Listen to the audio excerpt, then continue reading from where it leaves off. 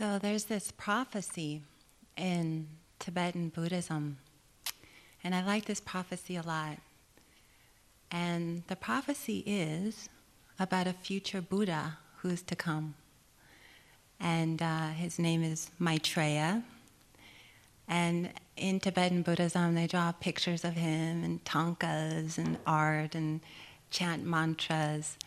And this Buddha, Maitreya, whose name is derived from the Sanskrit word Maitre, means universal love. And so he is called the Metta Buddha, the one who will come and teach about metta.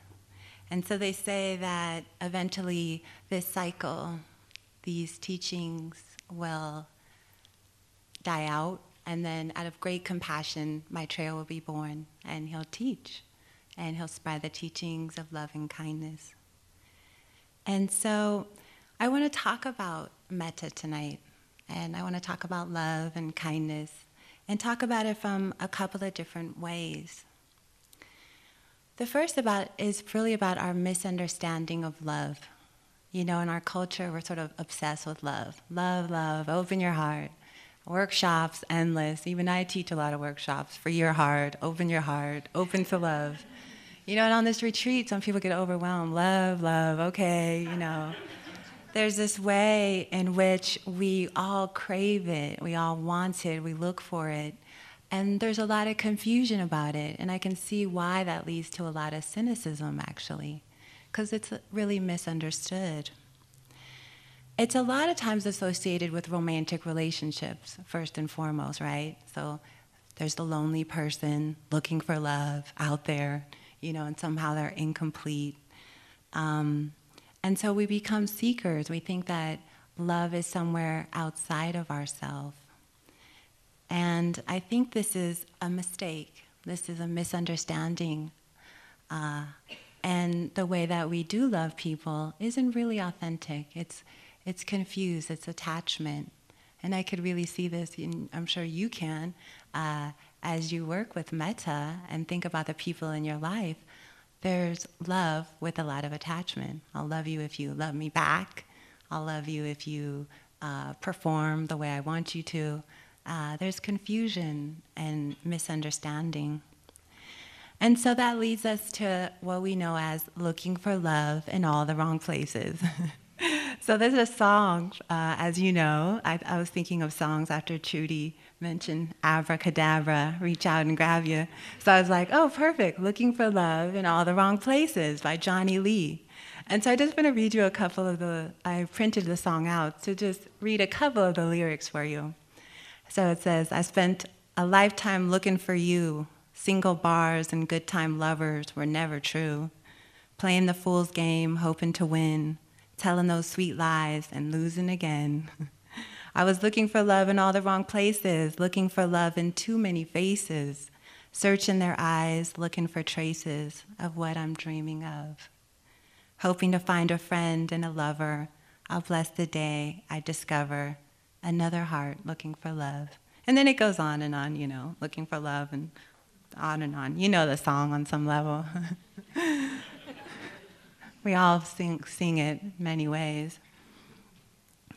And so this looking for love becomes this quest of outside of ourselves. We start looking for it in our jobs. We look for recognition. We look for acknowledgement.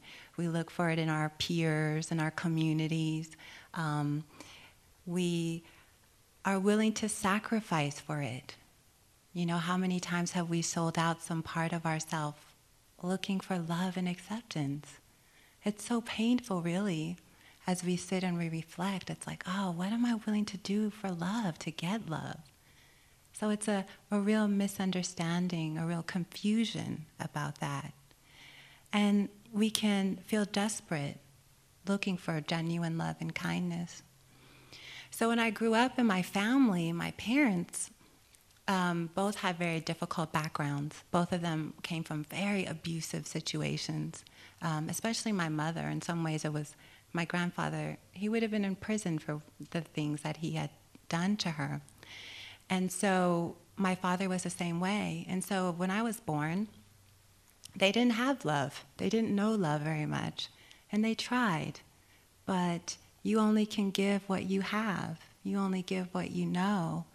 And so they weren't abusive to me. They just didn't know how to really care, to really nurture. And they themselves were looking for this love for themselves. And so it was difficult. And it impacted me throughout my life. I kind of grew up with this need for attention that I sought everywhere.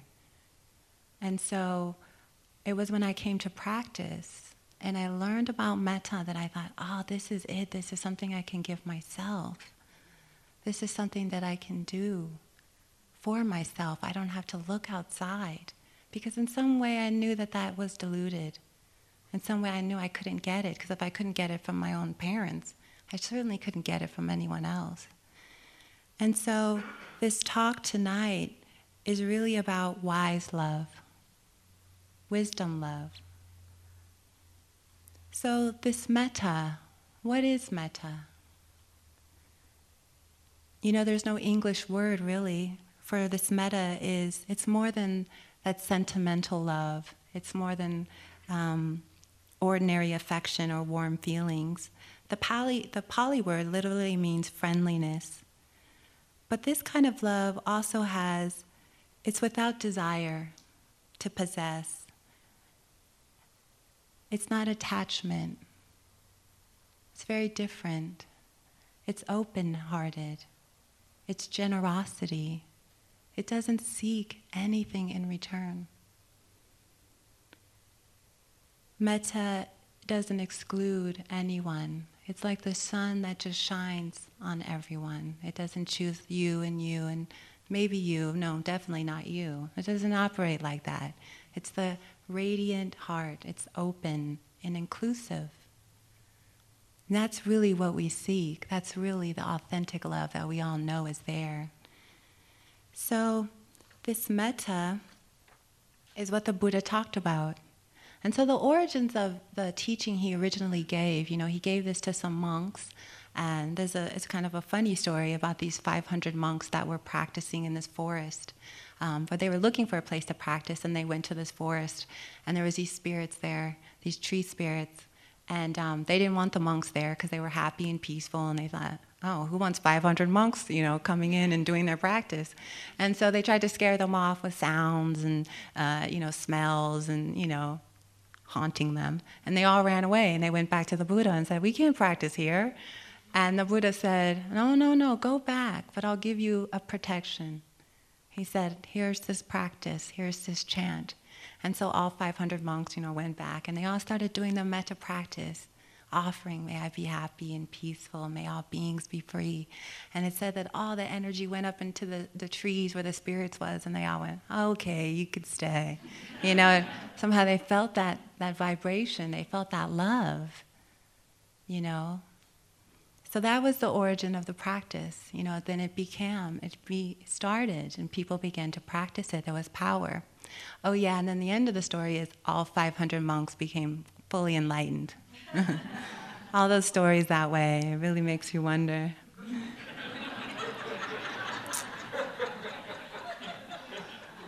So, it's possible, who knows? So one of the first wisdom insights that I had, and I've been practicing metta pretty intensively, I would say. It's a practice I immediately took to. But one of the first insights I had about metta, and this was in the fall, I did a period of about 3 months of practice. And for 4 of the weeks, one of the months, I did just metta, day and night. Walking, sitting, eating. It's a continuous practice. I would wake up and do it, all the phrases again and again. And what I realized was that everything I was looking for, all the love I was generating myself, it was all in here.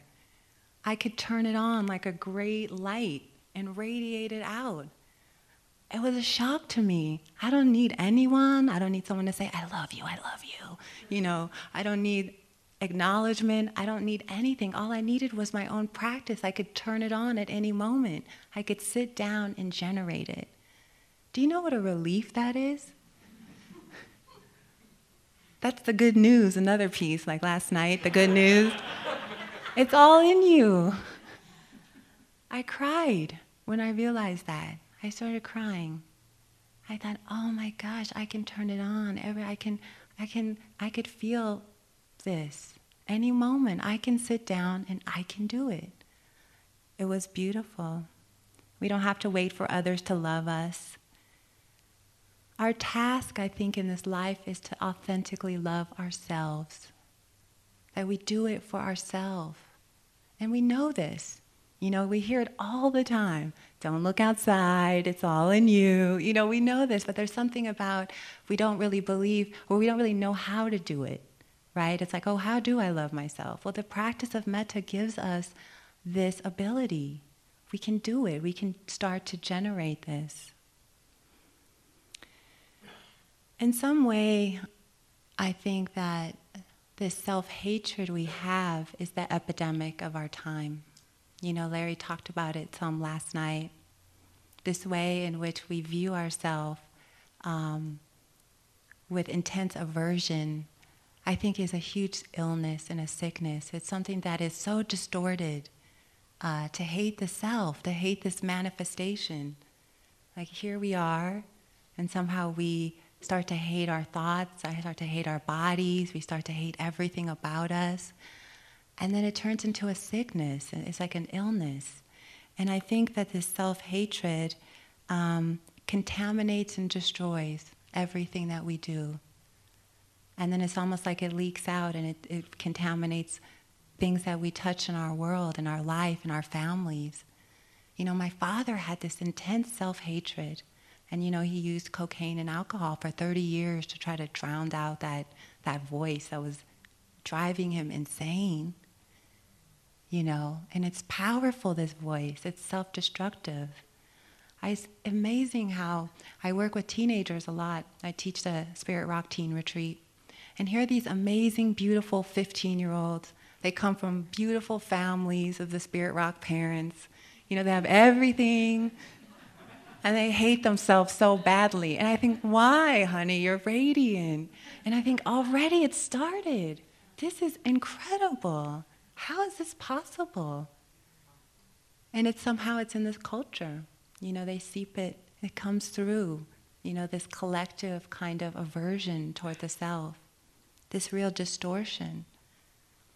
So, to me, it's serious. Because I see it starting at that age. I saw it in me. The self-judgment, this cruelty, also the inner critic that we wake up with. It's our drumbeat all day long, commenting on everything, the constant monologue. And in some way, I think that our path and our healing comes from transforming this. We have to. It's a lie to hate the self. It's a form of insanity. It's like hating the Buddha. It just doesn't make sense. I want to read you one of my favorite poems about the potential, about loving ourselves. And it's this poem by Derek Walcott. He actually received a Nobel Prize in Literature in 1992. It's one of my favorite poems. And it's called Love After Love. So he writes, "The time will come when with elation you will greet yourself arriving at your own door, in your own mirror, and each will smile at each other's welcome and say, 'Sit here, eat.' You will love again the stranger who was yourself. Give wine, give bread, give back your heart to itself, to the stranger who has loved you all your life, whom you've ignored for another, who knows you by heart. Take down the love letters from the bookshelf, the photographs, the desperate notes. Peel your own image from the mirror and sit, feast on your life." And so, in some way, that's it. We meet ourselves on retreat, even here. How are we meeting ourselves? How are we responding? That's really the big question, or the big turning in some way, is as we do this practice, how are we meeting our experiences? This is where metta is so powerful with just mindfulness practice, with vipassana. How do we meet what's arising? Most of us, when we sit here, we experience so many stories, so many images of the past, fears of the future. All the emotions come and go: anger, sadness, longing, anxiety. How are we meeting these experiences? We can learn to meet them with love and acceptance. One of my favorite books, you might know the author Byron Katie. She's kind of radical in her own way. But she talks about loving what is. Really, the essence of that is metta. Can I meet each experience? Can I learn to love in each moment? Our knee pain, our painful thoughts, all the rage and the sorrow, that's what we can do. We can learn to practice with a sense of kindness. We can learn to do that. It might not be natural for ourselves. It wasn't for me.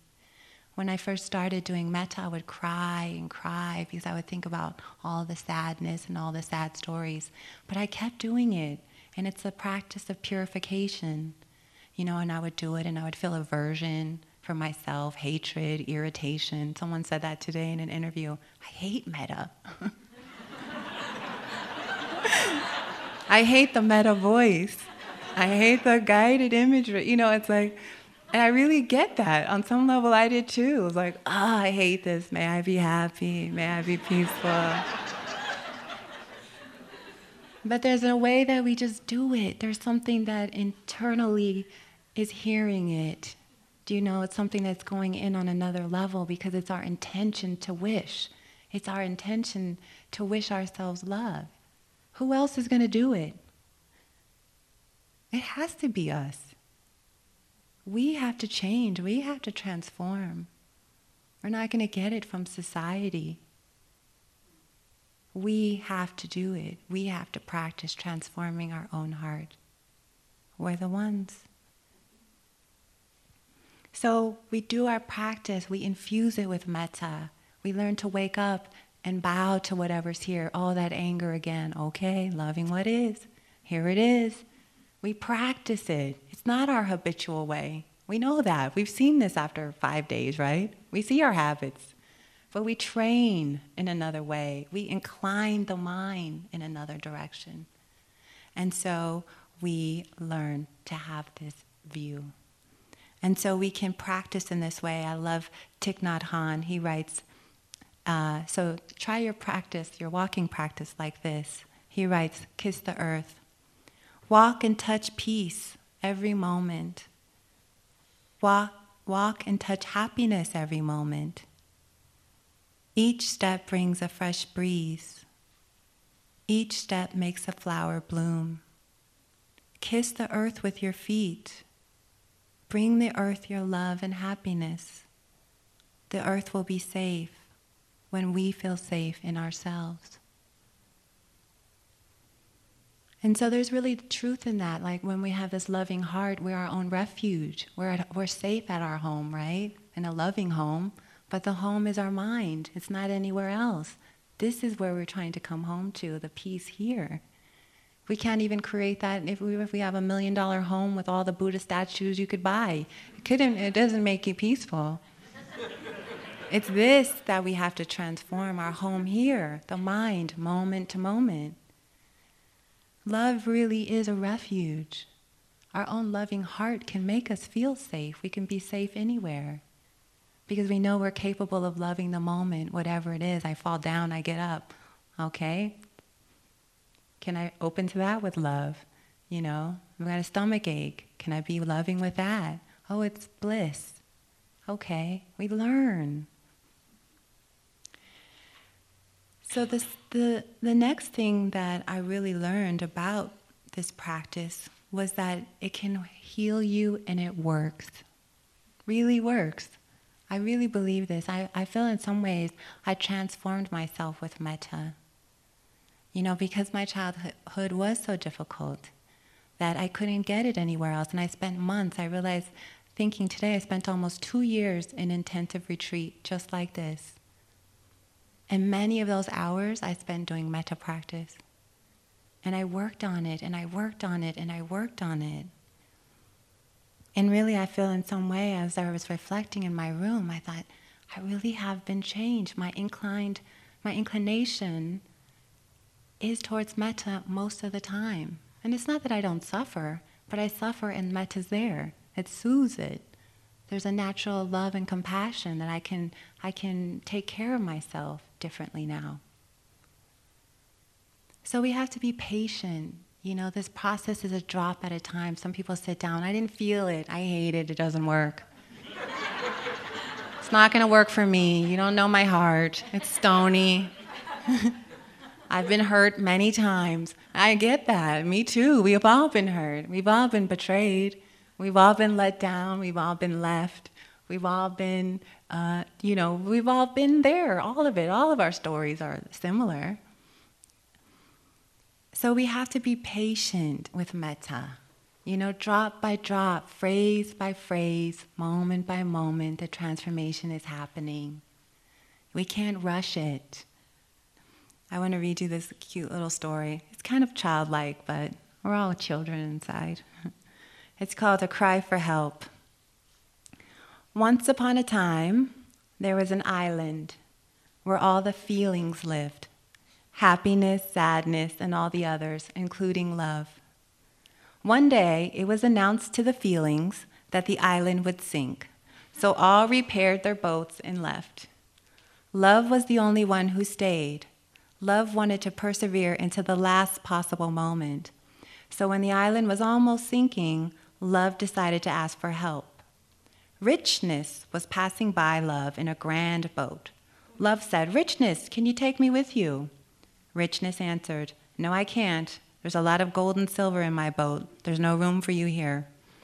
Love decided to ask Vanity, who was passing by in a beautiful vessel. "Vanity, please help me." "Can't help you, love. You're all wet and you might damage my boat." Sadness. Sadness was close by, so love asked for help. "Sadness, let me go with you." "Oh, love, I'm so sad. I need to be alone. Sorry."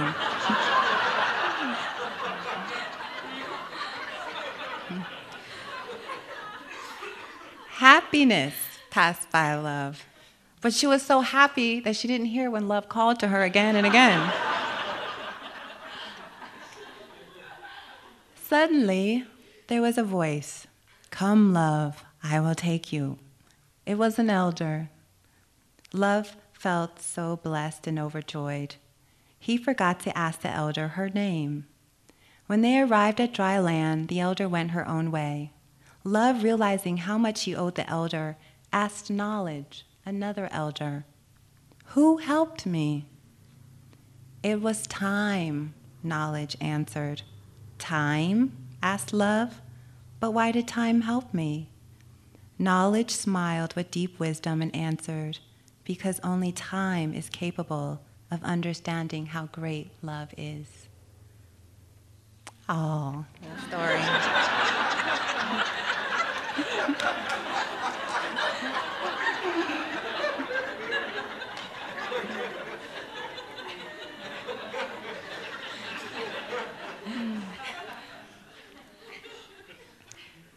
So, it takes time. It's not going to happen in a 30-minute session here, right? It starts. It's important, though, to transform your heart. What else are we going to do here? Really, what else is there to do? The Dalai Lama, as I mentioned when I taught the Metta session, he says, "My religion is kindness." That's all. What's your religion? What is there to do here but to practice being loving and transforming? And you all believe that because you're here. You wouldn't be otherwise. So the other insight I realized was there's this great power in love. There's this power in it. And this love and this kindness.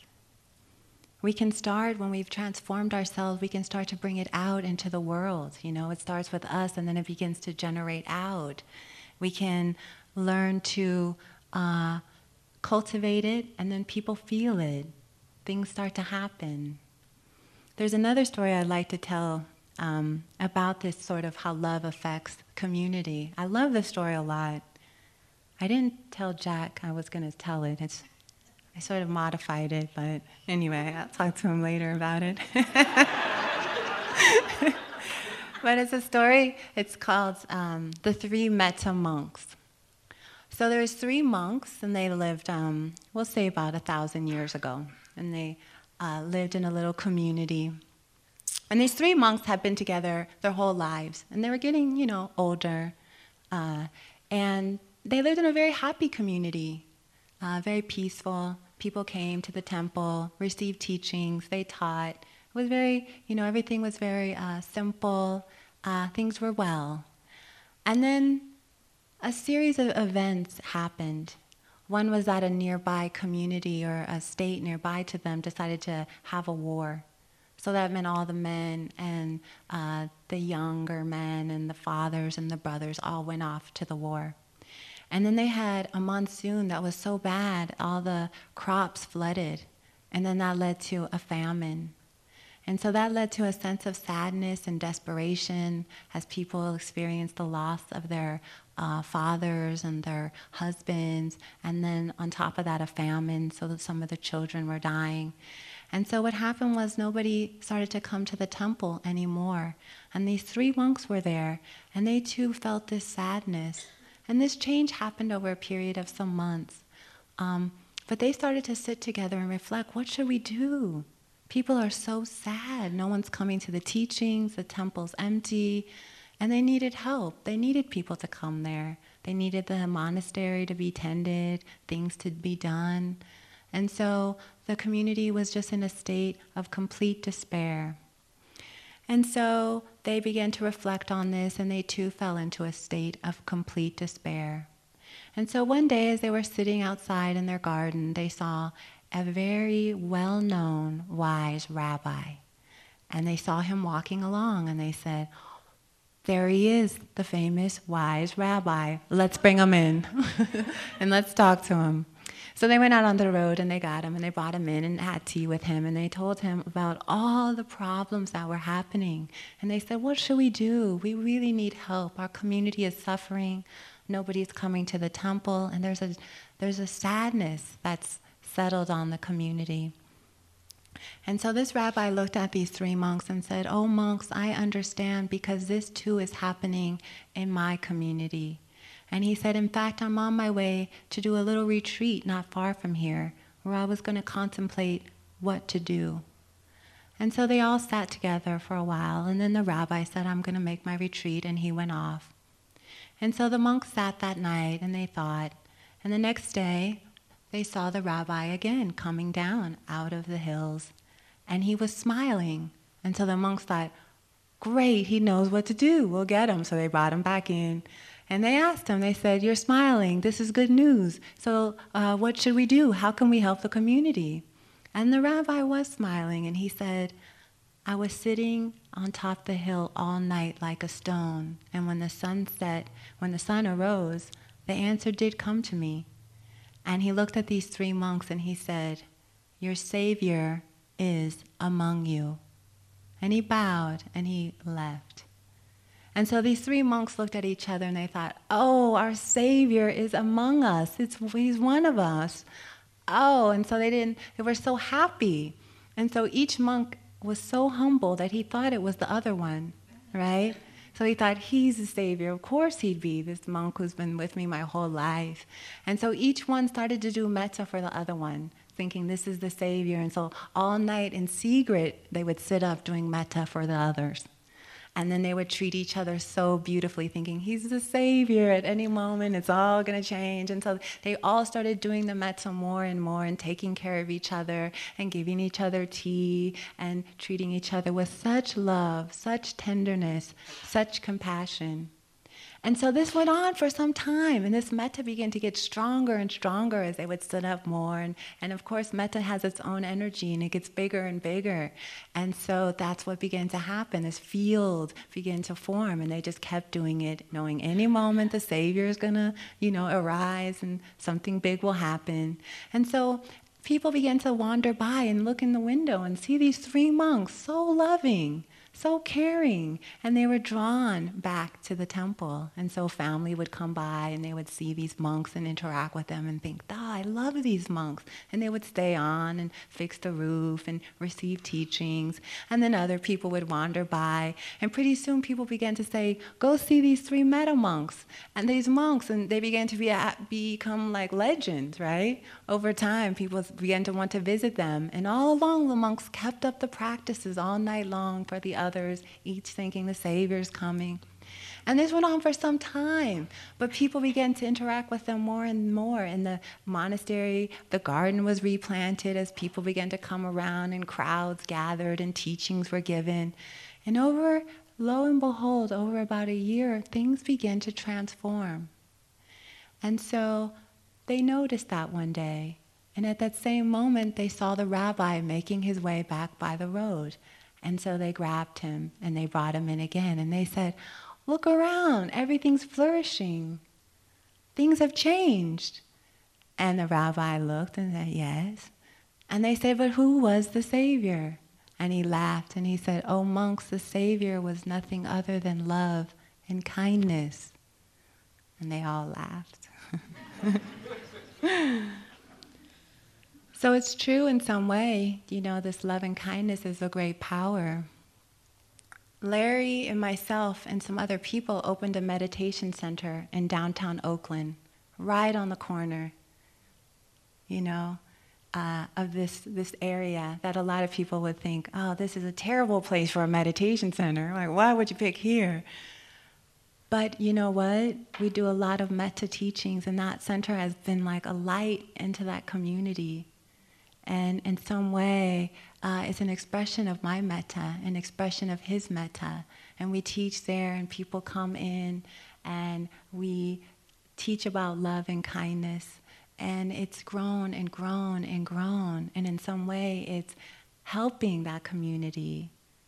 And across the street there's boarded up buildings and graffiti, and homeless people wander by, and you can hear all that while you're sitting, people begging. It's all there, but it doesn't matter, because inside there's this force of love growing there.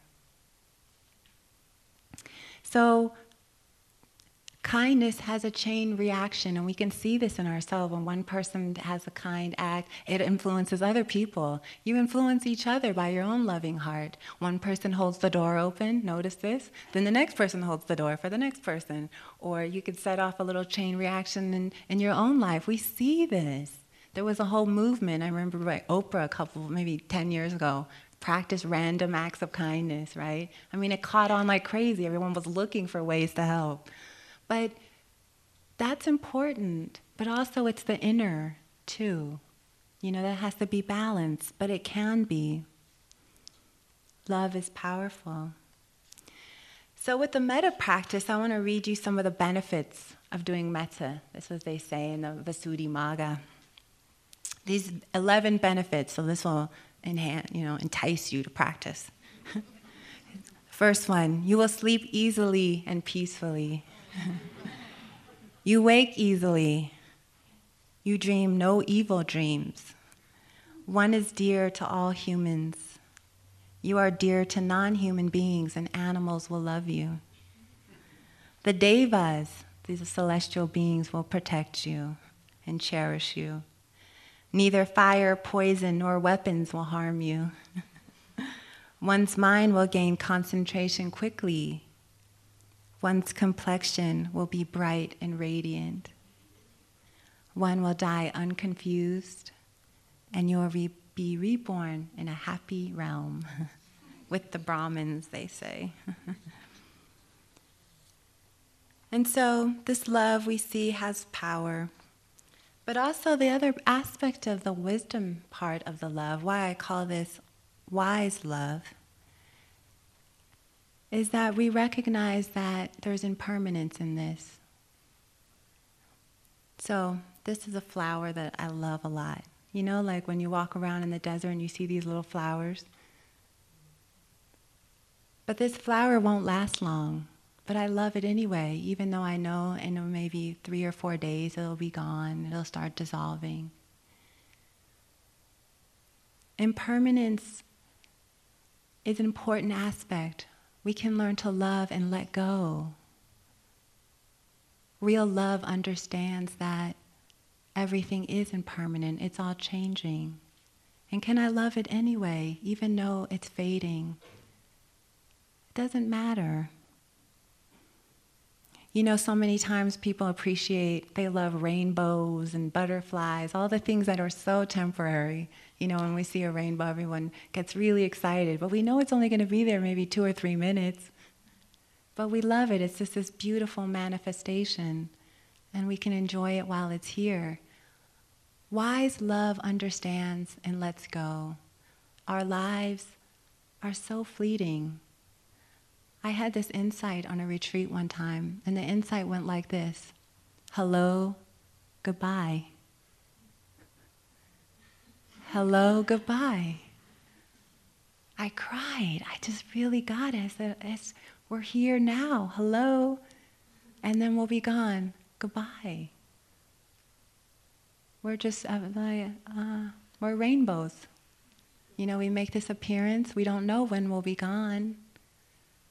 So love includes that understanding. I love it even more. I can love you even more because I know that we're all just temporary. We're here, we're appearing. We appear as this now for a period, and then we'll disappear and appear as something else. Can we love this appearance? How could we not? It's just like this flower. I love it. It's here now, but it won't be. So love understands this impermanence. It doesn't hold on because it goes, that was enough. It's gone now. Goodbye. I loved it. It's enough. There's an enoughness in it. We don't have to hold on, cling on, or be attached. There's another poem that I love that really, really captures this. It's one of my favorites, actually. If you've been around the retreat circuit for a while, you've heard it, but not in this moment. So it'll be new now. But it's called Kindness, and it's by Naomi Shihab Nye. She's a Palestinian poet. She writes, "Before you know what kindness really is, you must lose things. Feel the future dissolve in a moment, like salt in a weakened broth. What you held in your hand, what you counted and carefully saved, all this must go, so you know how desolate the landscape can be between the regions of kindness. How you ride and ride, thinking the bus will never stop. The passengers eating maize and chicken will stare out the window forever. Before you learn the tender gravity of kindness, you must travel where the Indian in a white poncho lies dead by the side of the road. You must see how this could be you. How he too was someone who journeyed through the night with plans and the simple breath that kept him alive. Before you know kindness as the deepest thing inside, you must know sorrow as the other deepest thing. You must wake up with sorrow. You must speak it till your voice catches the thread of all sorrows and you see the size of the cloth. Then it's only kindness that makes sense anymore. Only kindness that ties your shoes and sends you out into the day to mail letters and purchase bread. Only kindness that raises its head from the crowd of the world to say, "It is I you've been looking for." and then goes with you everywhere, like a shadow or a friend.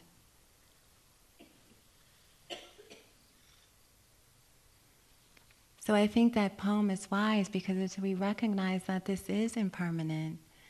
And you know, when you have touched sorrow deeply, you do appreciate kindness. You appreciate it in a whole nother level.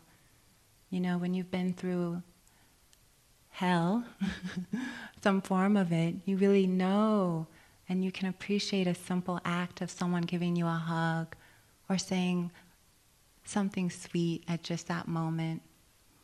There's a story that Oprah told that was a lot about kindness, and she said that when she was a child, she was pretty neglected, and she felt very ugly and unattractive. In fact, her mother would tell her that, and she was even, as a child, had to sleep on the porch while her other sisters slept in the house. So she was really not treated well by her mother at all. And she said she was feeling really down, and she was at church, and she was about 9 years old, and she said she held her head down. She didn't look up. And she told the story. It wasn't an interview. It was so sweet. She said a story about this woman at church who was the most beautiful woman in church. You know, it had the beautiful clothes, and everybody admired her, and she was also very kind and caring. And Oprah said one day she was really sad, and it was at the end of church, and this woman walked by her, and then came back and turned around and lifted up her head. And this was in Mississippi, and she said, "Well, aren't you just the prettiest thing?" And then she said, "With those beautiful bee-stung lips." And Oprah says she melted, and she didn't forget that for 7 years, that woman's kindness stuck with her. And she said it was like a life jacket in the middle of the ocean. It was so meaningful. So don't underestimate the little things. You know, the little things toward yourself, the moments where you accept yourself, the moments where you say, "I love you," and it goes in maybe for the first time. It's important. So, to love wisely means to let things go. It means to understand that things are always changing, that it's impermanent. It's also to understand that there's power in it. It's to understand that the metta practice works if you do it again and again. You know, you just put your time in, you plant the seeds, you know, and that's what you're doing. And you might not feel like anything's happening, and then suddenly, you know, it's like as if you're in your own garden, you know, you plant and you plant and you plant, and then one day it all just blooms, and there you go. So do your practice, even if you hate it. Do it anyway. Do it for me and you. But mostly do it for yourself. It's your own heart. It's your own home. You know, no use going and decorating your house when this is all, you know, not so good. So try to practice loving kindness as much as you can. That's kind of what I'd like to close with and just say. I want to read one final thing. But practice love, transform your heart, take it seriously while you're here. And you know, forgive everyone who has done anything to you. Just let go. Let go. Let go of anger. Let love have you. It's your true nature. And we don't know how much time we have here. How do we want to spend it? What is meaningful?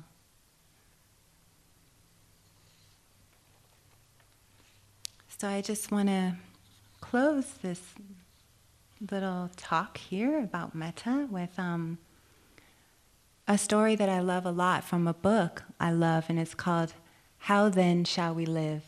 And the book's by Wayne Muller. And it's a chapter, a story that I'll read to you. And it's called If I Had 10 More Years. Paul was dying of cancer. It became clear to him that it was time for him to prepare for death. About a week before Paul died, I was visiting him one morning. I found him sitting up, propped against a mound of pillows. I sat on the edge of his bed. His bedroom had a beautiful porch with French doors that were always open to the summer sun and gentle breezes. Paul sat, silent in the rays of the morning light. "I feel ready to go," he said finally. There was a quiet on his face. "But sometimes," he reflected, "I just wish I had more time." Paul's voice carried so much sadness mingled with acceptance, melancholy softened with a gentle peace. In a moment like this, it is bittersweet. Some of our dreams have come true, some have not. There is a readiness to die, accompanied by an equally passionate wish to live. In the light of his few remaining mornings, Paul was reviewing the wishes of a lifetime. I was grateful to be even near him. "I've done so much work to prepare for this moment," he said. "I came to Santa Fe to deepen my life, learn more about spiritual practice. I've learned yoga, practiced meditation with some wonderful teachers, and I have been loved by many beautiful people. I'm not unhappy with my life. I know I'm clear and whole inside, and when I feel that, I'm not afraid. I know it's time." Again, it was quiet. His words mingled with the morning light and the cool air. "But I also wish I could stay here," he added slowly. A tentative wish offered against the growing impossibility of its coming true. "I wish I had 10 more years free of this illness. With those 10 years, I could really live as I always wanted." We sat for some time in the wake of that wish. It vibrated in the air, this wish for life, and enveloped two men who would someday die. We each felt the truth of it from a particular vantage point that morning. "What would you do if you could get those 10 years? What would your life look like?" I finally asked. Paul spoke easily and certainly. "I would be kind. I would live my life with kindness," he said. "I would be kind to children. I would teach them to be kind too. This is all I ever really wanted to do, just to be kind, to be loving." He was quiet for a moment. "A few months ago, when I was feeling quite strong, I thought I would treat myself, so I walked into a bakery and ordered 2 of my favorite cookies. I told the girl behind the counter that they were my favorite. She said she loved them too, but that they were too expensive. When I left, I thought about it for a minute, went back, and bought another cookie and gave it to her. 'This one's for you,' I said. She was surprised by my kindness. 'You're such a kind man,' she said. I felt absolutely wonderful. Such a small thing, such an easy thing to do. This is how I would live my life if I had more time." In the face of his death, Paul saw his life. His death clarified his heart's desire to be a kind person. Everything else fell away, and he simply saw what was precious and valuable. To be kind. This was the most sacred thing, the most perfect and accurate offering that he could make.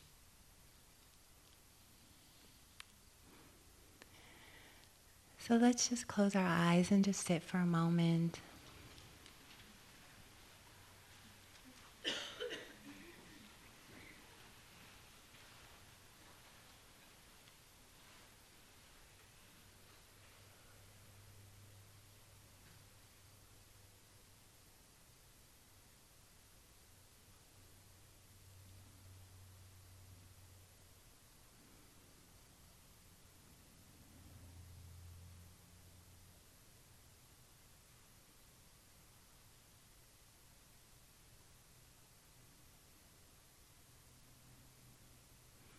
May all beings everywhere be happy and peaceful. May all beings everywhere be safe and protected.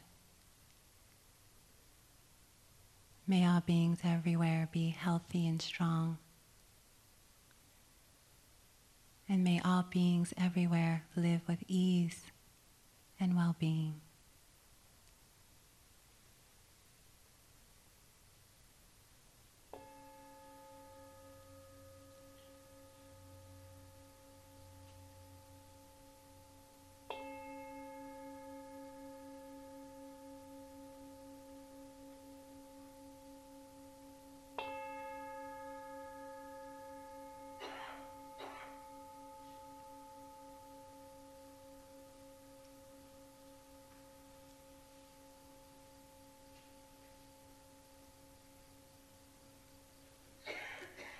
Thank you.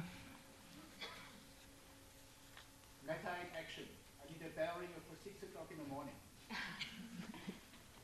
Okay, so you ring the bell at 5:50, the big bell between the dining room and the area. Thank you. And a bell ringer for the caravanserai. Who's that man? Caravanserai? It's the place where you register. Is the bell ringer here? Thank you for listening. To learn how you can support the teachers and Dharma Seed, please visit dharmaseed.org/donate.